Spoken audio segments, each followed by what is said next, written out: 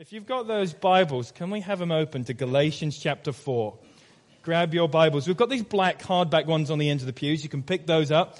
Turn to page 1171 for Galatians chapter 4. So it's 1171 on those black hardback Bibles. Get that open on your phone. If you've brought your Bible along with you, get that open. We love to have these open just so you can see I'm not making this stuff up. You need to see what's in there. So Galatians chapter 4.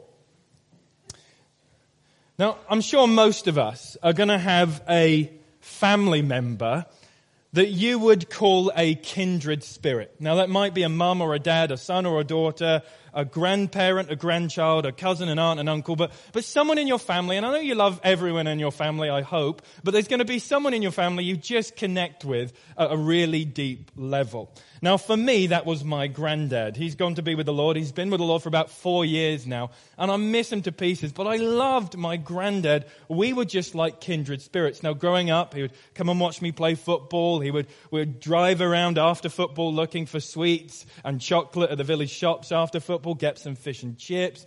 And he would take us to country fairs, to the Norfolk show, the Suffolk show, and he always wanted to go and see the chickens, so we'd spend hours in the tents full of chickens. He just loved this kind of stuff. And so when I moved to Chicago for a few years, I called him up every week and said, "Granddad, how are you doing? Give some updates on what's going on in the UK. I'll tell you what's going on in the US.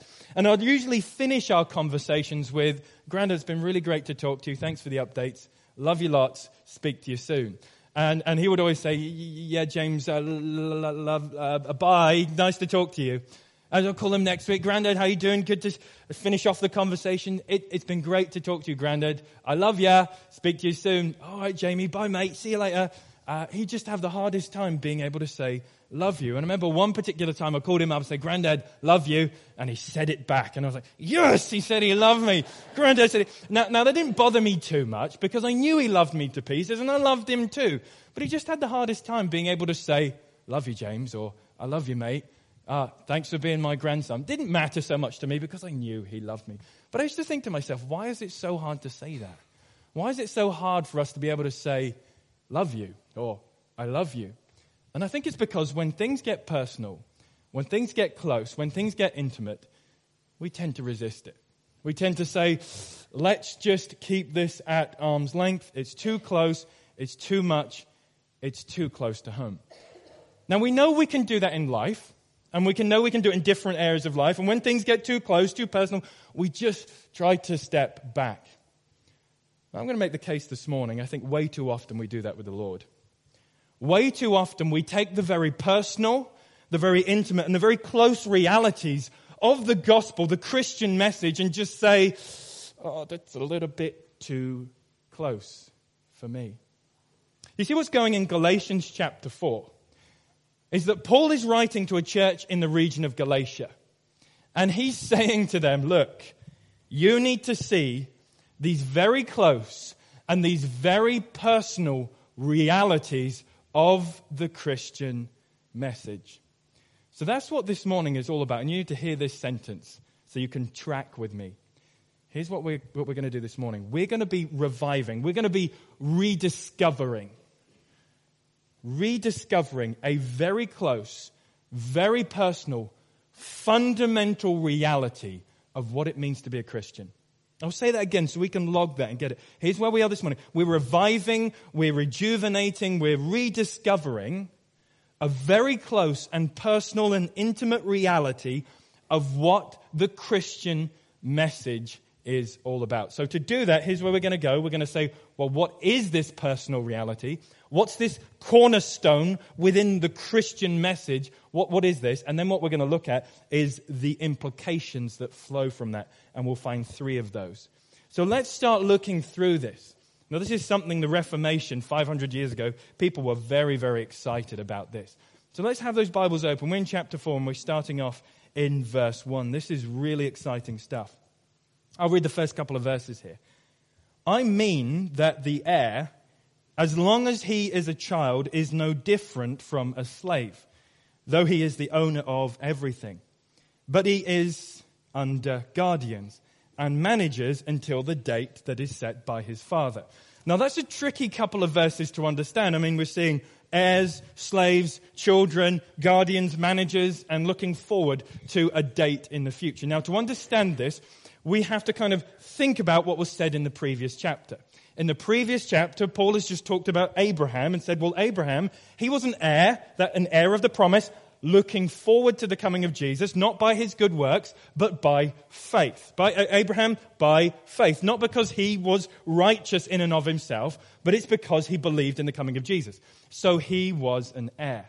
Now, Paul looks at those who are in the Old Testament and says they were heirs, but they're like children or like slaves, and they're under these strict regimes, the strict boundaries, looking forward to a better future.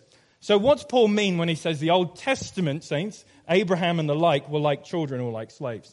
Well, let's go back to the first century and kind of think about how children were raised, particularly in the upper class or aristocracy. Now, a child, if they were born into a rich family, would have likely been raised by someone employed by the family. So I don't know if any of you saw Downton Abbey the last few years, but you know there's the Grantham family, they're high and mighty, and they employ people to raise the children for them. They have these servants, like a nanny or a matron or a butler that would raise their children. So it meant that the children didn't really have a close relationship with their parents. That the children would then be sent off to boarding school, they would be away from home, and they had these strict when to get up times and strict when to go to sleep and very strict education. So they had these very tight boundaries and didn't really have closeness with their parents. So what they would do was look forward to the time where they would receive their inheritance and then be able to have that freedom. So what Paul is saying is, look in the Old Testament. They were under the guardian.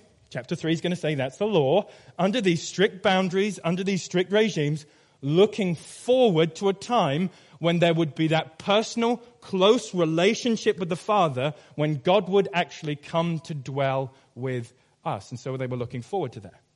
Now here's what Paul says. Look, he's turning to the Galatians now, verse 3.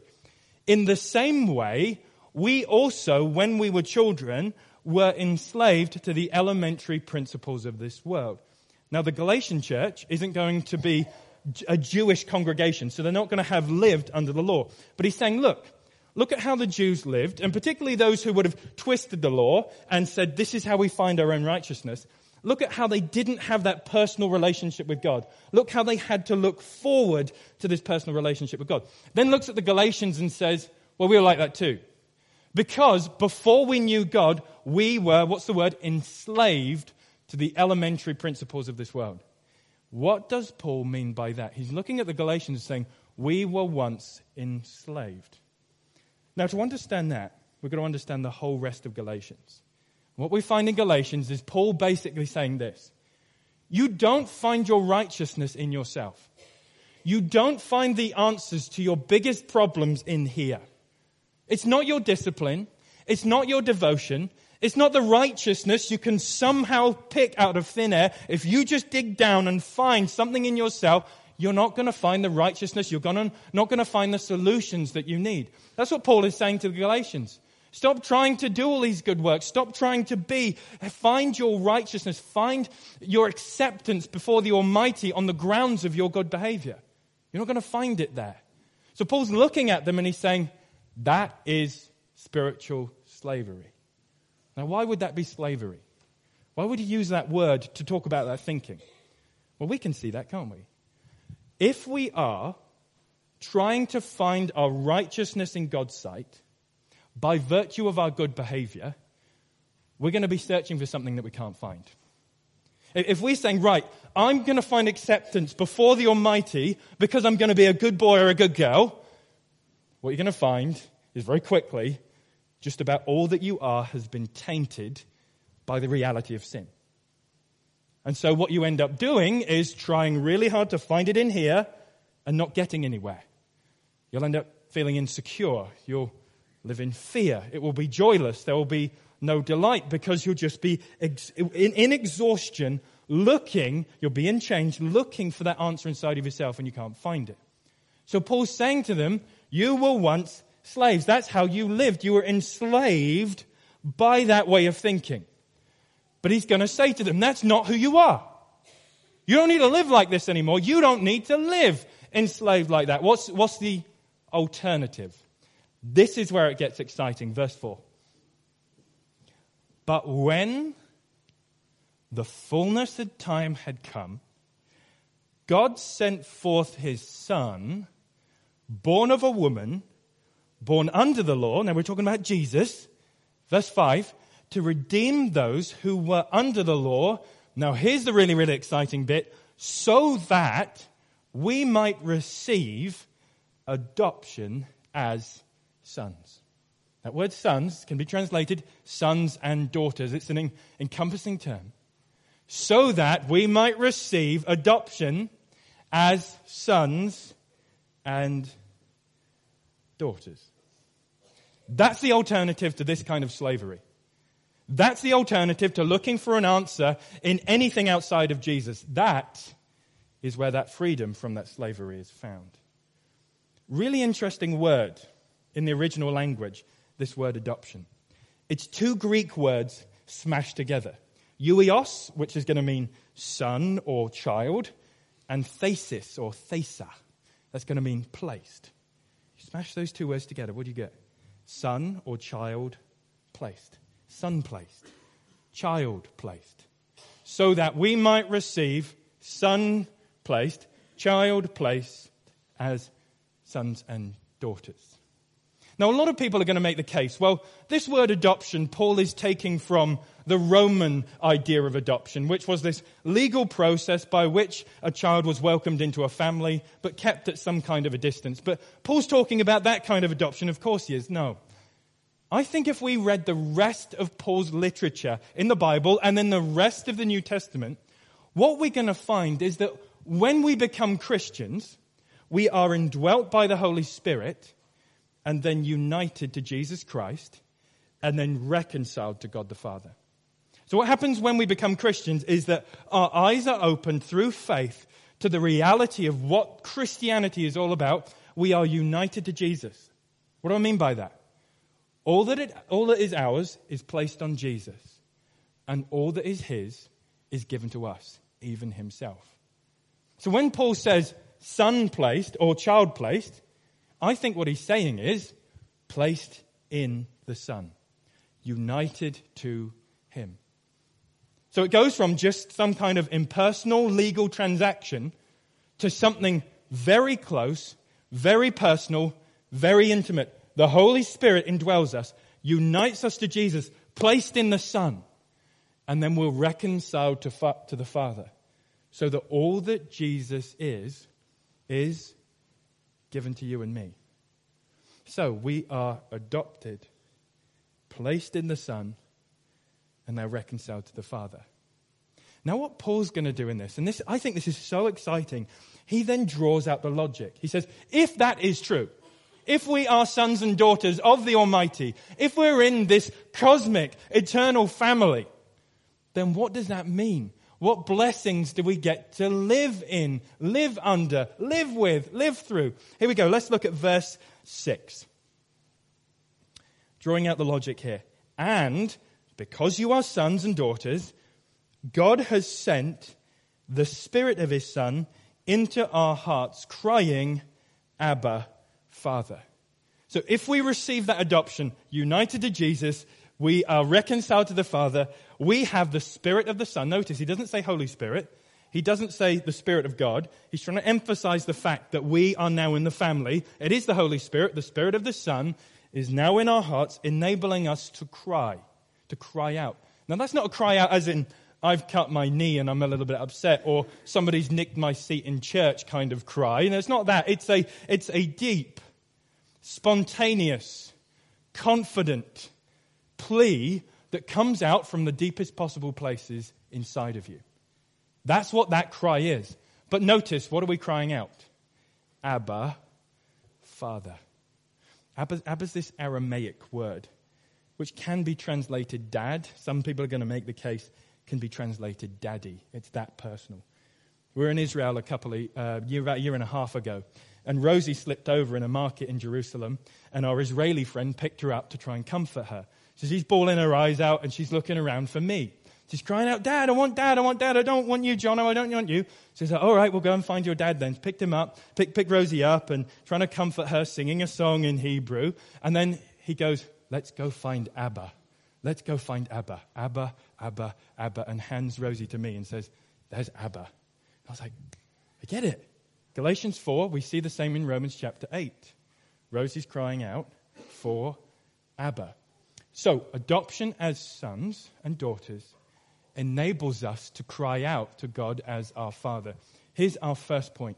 Adoption means, is our first implication, means that the Father is our Father. You're sitting there thinking to yourself, I've heard this before. I've done a study on the Lord's Prayer, and I know the first line, it says, Our Father. I know it's really intimate. I know it's really personal, and that's wonderful. But in my experience, Christians way too often think about this in terms of being figurative.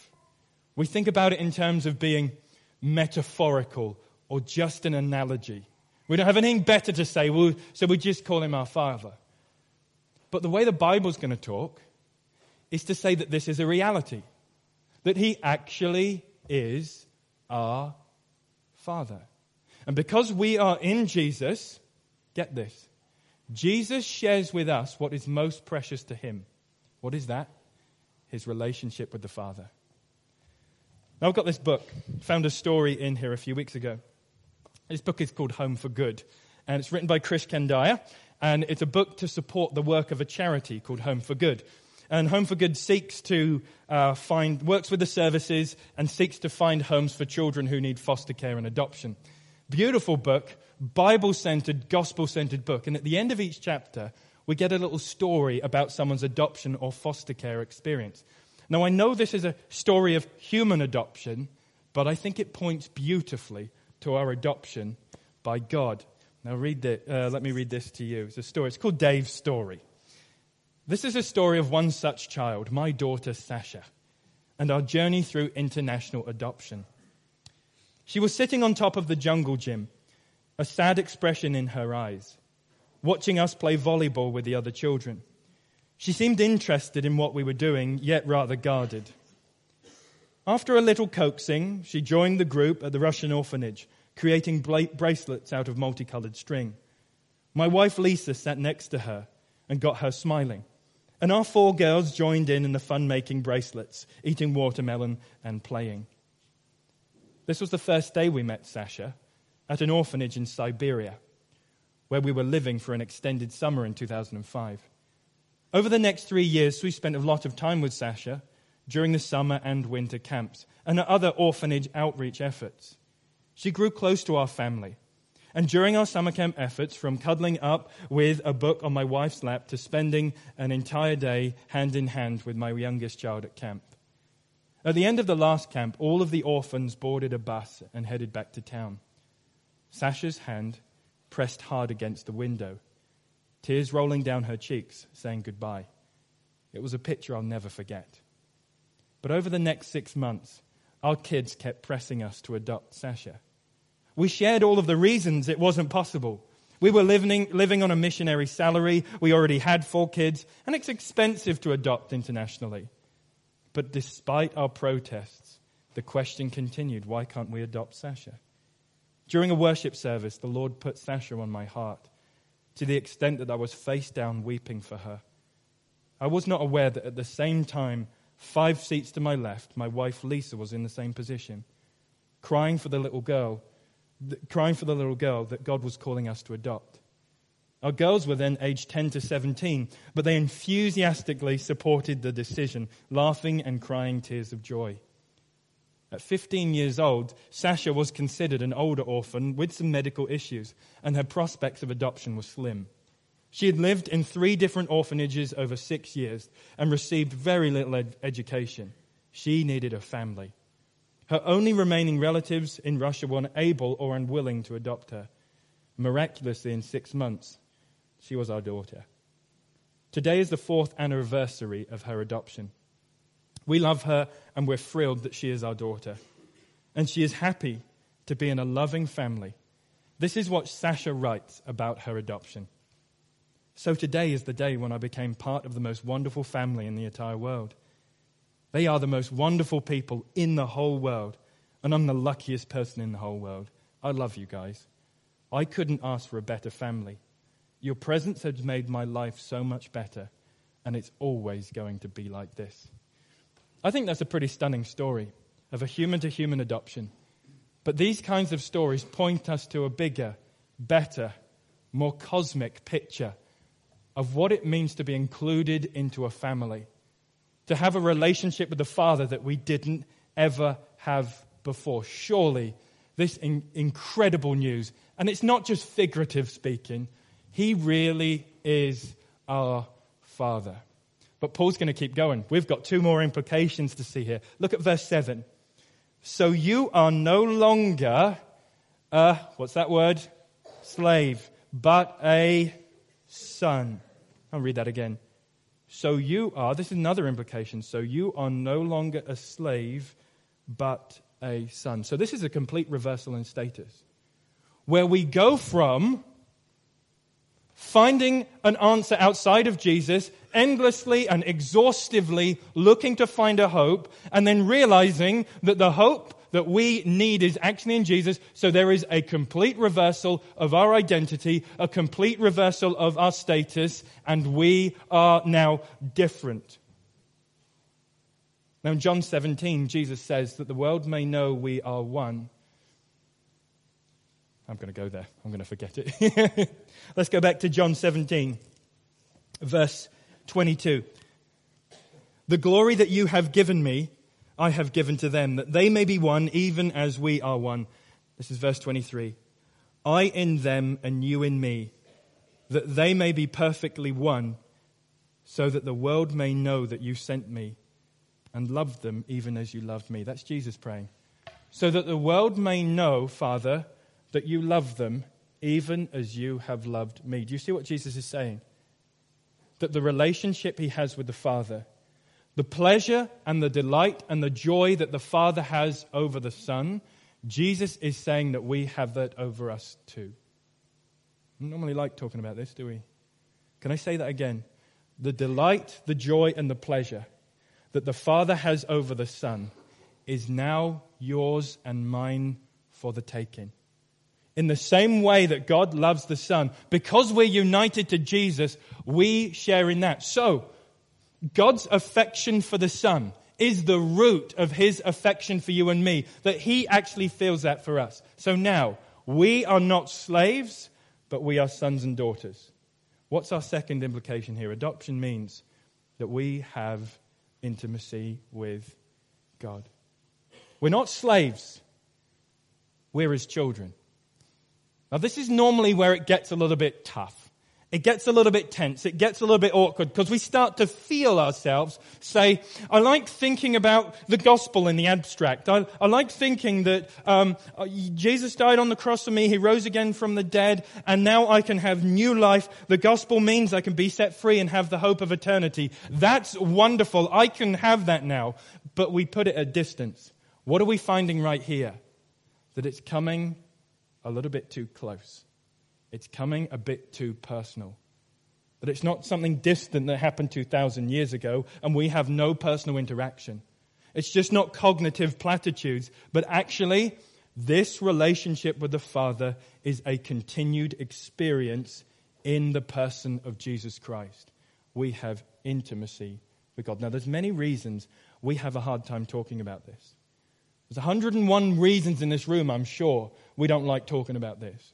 It doesn't sound very manly. Maybe we've had a hard time thinking through this word. I know, I see that. But what are we seeing right here? And I'm going to make no apologies, because that's the truth of the gospel. We have intimacy with this Father because of who we are in Jesus Christ. Here's what Luther wrote about this. You are so cemented in Christ that He and you are as one person. We are members of the body of Christ, of His flesh and of His bones, in such a way that this faith couples Christ and me more intimately than a husband is coupled to his wife. Pretty strong terminology from Luther, but he's reading the same Bible we are.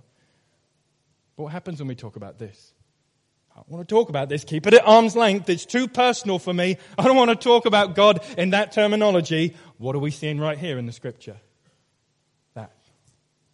Now, earlier this summer, I was in Washington State, and it was a gorgeously hot day. I wouldn't want to talk about hot weather too much, because I look outside and feel rather miserable. But we went to Washington earlier this summer to see the in-laws, and I love Quincy's family because they're very fun-loving, they're spontaneous, they're free-spirited, and so you never know what's going to happen in the average day. So the sun's out, people have a day off, so we decide to jump in the back of the truck and go a couple of 100 yards down the road to jump in the river. And so we sat by the river, we were eating our lunch and just enjoying each other's company. And then Quincy's family just kind of leaps into this ice-cold river.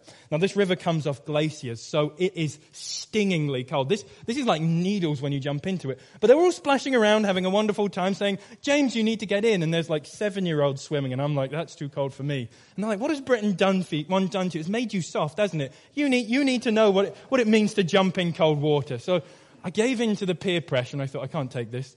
So I edged my way over to the river and stuck my toes in. Oh, it was like needles on the end of my feet. This is freezing. How can they be having so much fun? How can this bring them so much delight? So I stuck my foot in and thought, well, I've got to give in to the peer pressure. I've got to prove I'm tough enough right now. So I leapt into the river and swam around. Now just went under the water, lifted my head up and just shouted because it was so cold, and started swimming around trying to get warmer and just all tense and thinking, I don't like this. This is too cold. I can't take this. And then Quincy's dad looks at me and goes, Jimmy, just relax. You'll love it. No, I want to get out back into the sunshine. And then I just started to relax and let my shoulders go, got my head under again, and just kind of swam around under the water. And I thought, actually, this is incredibly refreshing. 33 degrees out there. I need to be in this right now. But what was I doing? Resisting. I want nothing to do with this. I want to get out. I'm in here, but I don't like it. And then I just embrace it. And I just relax. And I just look at it for what it is. Oh yeah, this is fantastic. I love this. How often do we do that when we come to truths like this? I don't like this. I know I'm talking about how much God takes pleasure in me, that He's delighted in me because I'm in Jesus. I don't want much to do with this. What does the gospel say? That if you're in Jesus Christ, the same pleasure that God the Father has over the Son is directed to you as well. I wonder how many of us would experience radically changed lives if we just drank that truth in. I wonder how many of our detrimental thinking patterns and our behavior would be changed if we just said, I'm not a slave anymore. And that God loves me. And that in the person of Jesus Christ, He is delighted in me. I mean, how different would we be if we just got that? If we stopped swimming around resisting it and just said, hang on a second, the King loves me. I'm in Jesus Christ. And I have an eternity that has been set for me. Wouldn't we change how we relate with people? Wouldn't we change how we interacted with fearful situations? Wouldn't we change how we dealt with some of the hard people in our lives? Surely this is the kind of truth that changes everything. Theologian Todd Billings writes, and I love this first sentence, adoption by the King is such a radical notion, we resist it. We would rather have the occasional brush of God's presence or a relic of His solidarity with us, so that God can be an appendage of our identity. But God wants more than that. He wants our lives, our adopted identity, bringing us into a new reality of the Spirit. We can call out to God, Abba, Father, as adopted children in Christ. Adoption means we have intimacy with God. But there's one more thing I want us to take a look at. Second half of verse 7. So you are no longer a slave, but a son. And if a son or a daughter, then an heir through God. What's Paul saying right there? What's an heir? Well, someone who's looking forward to an inheritance. That's who we are. We have a hope beyond this life. We have God's present affection right now, but we have the hope of eternal perfection. We have His present delight and His present joy over us, even though we are sinners, even though we get it wrong, and we have a hope for the future. So what does that give us? That gives us a security. That gives us an attachment that our hearts need. That gives us something sure. That gives us the assurance we are just craving so that one day we will get that. Romans chapter 8, what does Paul say? What does he say? We have not been given the spirit of fear to fall back into slavery, but the adoption as sons, by which we can cry out, Abba, Father. We're not to live in this kind of fear. That's slave mentality. But what have we been given? A hope, an assurance, a future, something to look forward to so that it changes the way we live in the present. So here's our third implication of adoption. Adoption means our future is certain. Now, if we could cling on to this, if we could cling on to the fact that our future is certain, doesn't that just radically change how we live now? If we know that it's certain, we don't fear as much, do we? If we know this is certain, we don't worry and get caught up with anxiety as much as we did. Or when relationships fall apart and it's just not how we thought life was going to work out, we've got a hope. And that hope is going to enable us to transcend such pain, such uncertainty, such confusion, and such struggle. Our future is certain. Martin Lloyd-Jones, one of the most famous preachers in the UK, perhaps the world of the last century, amazing quote. He said, our chief defect as Christians is that we fail to realize Christ's love for us. Now, he could have said, our chief defect as Christians is that we can't regularly attend church. He said, our chief defect as Christians is that we can't treat people nicely. Our chief defect as Christians is that we hoard. He didn't say that. Our chief defect as Christians is that we fail to understand Christ's love for us. If we could get this, doesn't that change absolutely everything? You might be sitting there this morning, well, James, you don't know. You don't know how sinful I am. I know I've received God's grace, but I have a checkered past. You don't know how rotten I am. I'm an absolute worm. I've belittled God every step of the way. I'm corrupt in every fiber of my being. James, can we just quit talking about this adoption stuff? Can we stop talking about God's delight in the Son is the same delight for us? Can we just stop talking about being sons and daughters? That's a bit too close, because if you knew me, you would see that I'm rotten. What have I got to say to you? Me too. Let's turn the page and read the other half of the gospel. While we were sinners, let's finish that. Christ died for us. Even though we were rotten, even though we went our own way, even though we belittled God, he said, I'm going to send my son because I love you, and you're going to be my children, and you're going to be in my family. So if that's you, thinking you're very rotten, great. Finish the end of the story and see what this gospel is all about. Now you might be sitting there thinking, well, people have hurt me. And people have spent their lives telling me I'm a nobody. And when you say I'm a son or a daughter, that's really hard for me to take. I mean, I've just walked around my life believing nobody wants anything to do with me. And so when you say I'm a son or a daughter of God the Father because I'm in Jesus and empowered by the Spirit, I don't want much to do. It's hard. I know it is. But my message to you is you will find healing in this truth. That God the Father in the Son will look at all of those statements that people have made, all of those haunting echoes of hurt. He will look at those and say, no. You're my child, and I see no stain on you. You are mine. So if that's you, can you hear that? Can you stop holding it at arm's length? Can you just see the personal reality of adoption in the gospel right here? And lastly, you might be sitting there thinking, James, it's a bit mushy, all this talk about intimacy with God. I'm a bit of a man's man. This is a bit lovey-dovey, a bit sugar-coated, pink and fluffy. I mean, I don't want to talk about this kind of stuff. I mean, oh, come on. Can we just tell people they're sinners and get on with it? Well, for you, put the guard down. We're all humans in here. Let's come face to face with this gospel. What are we seeing?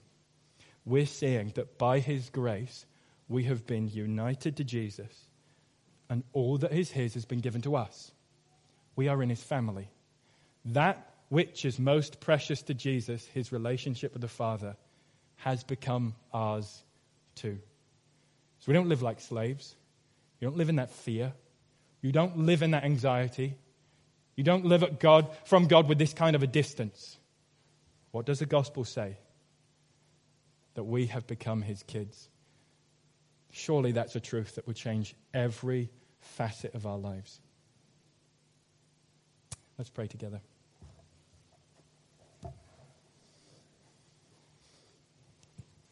Lord, we're grateful for your word and for Paul's message to the Galatians. Lord, way too often we're in the Galatian shoes, living like slaves, thinking like slaves, forgetting who we really are. But Lord, we pray this morning you would help us to live in the delight of the gospel. We would see that your pleasure, your delight, and your joy in your Son is the delight, the pleasure, and the joy you see in us. That we would see your joy over us is rooted in your joy over Jesus. And we're in him, so we have that. Help us to live in the liberating, freeing truth that we are your children. And we're praying this because we can, in Jesus' name. Amen.